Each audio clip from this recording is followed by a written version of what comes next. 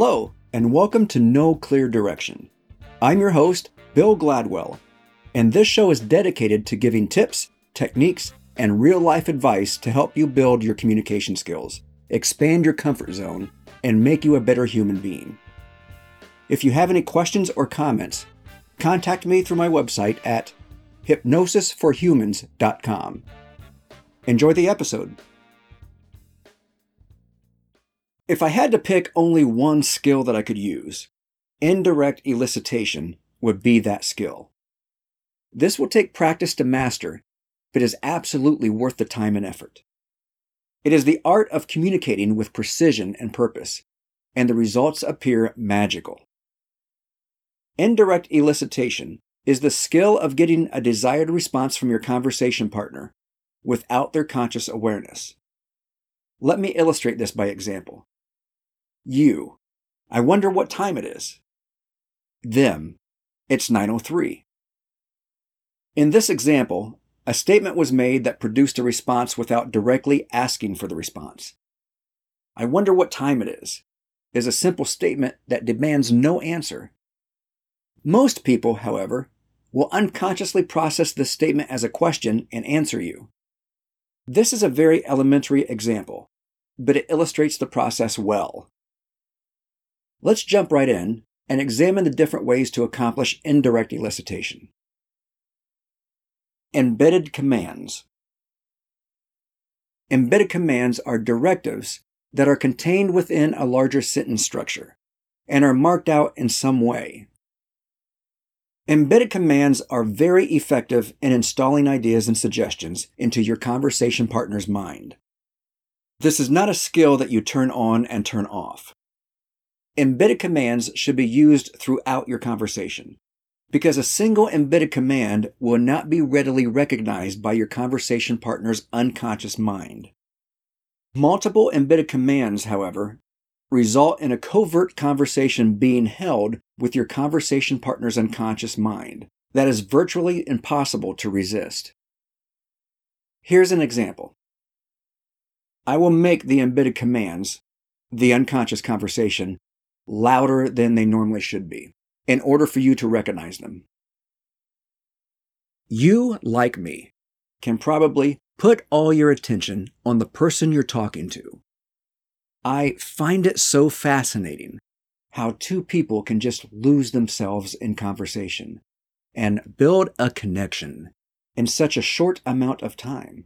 You don't even have to think about how much you enjoy this person, because everything seems so natural. That's what I really enjoy about meeting new people. Now, if you didn't catch the volume change, the embedded commands in the above example are: you like me. Put all your attention on the person you're talking to. Find it so fascinating. Build a connection. Enjoy this person. Everything seems natural. By installing these suggestions directly into your conversation partner's unconscious mind, your conversation partner adopts these ideas and actions without question and without conscious awareness. Simply saying the words is not enough. Your conversation partner's unconscious mind must recognize that you are communicating directly to it. The unconscious mind is aware of things to which your conscious mind does not pay close attention. Some examples of things that your conscious mind does not pay close attention to are hand gestures, voice tone, volume, tempo of speech, eye contact, nonchalant touches. What makes an embedded command an embedded command is the cue that lets your conversation partner's unconscious mind know that you are speaking directly to it. You deliver an embedded command to your conversation partner's unconscious mind by marking out the command with some nonverbal cue. For example, your voice tone can be lower when you deliver the embedded commands than during the rest of the conversation. Maybe you can say the embedded commands in a slightly louder voice. Making a specific hand gesture while you say the embedded commands is always a good choice. For maximum effect, simultaneously use 2 or more nonverbal cues at the same time. The key: your conversation partner's conscious mind should not be aware of the cues you are giving to their unconscious mind, so keep them as nonchalant and natural as possible. Consistency is important, so begin your conversations with a goal in mind.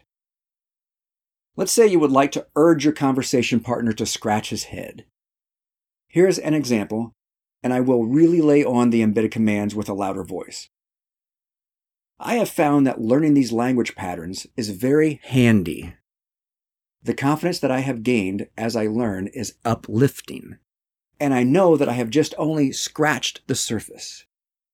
I have already noticed that I'm a step ahead of the people I hold conversations with. I feel that this is going to help me reach the goals that I have set for myself and help me head in the right direction. Now, of course, you wouldn't say it as obvious as that. It would be a slightly louder tone, or maybe a deeper tone and a hand gesture, but you get the point. See how easy you can work the embedded commands into an innocent conversation? It simply takes practice to perform the nonverbal cues as you deliver the embedded command.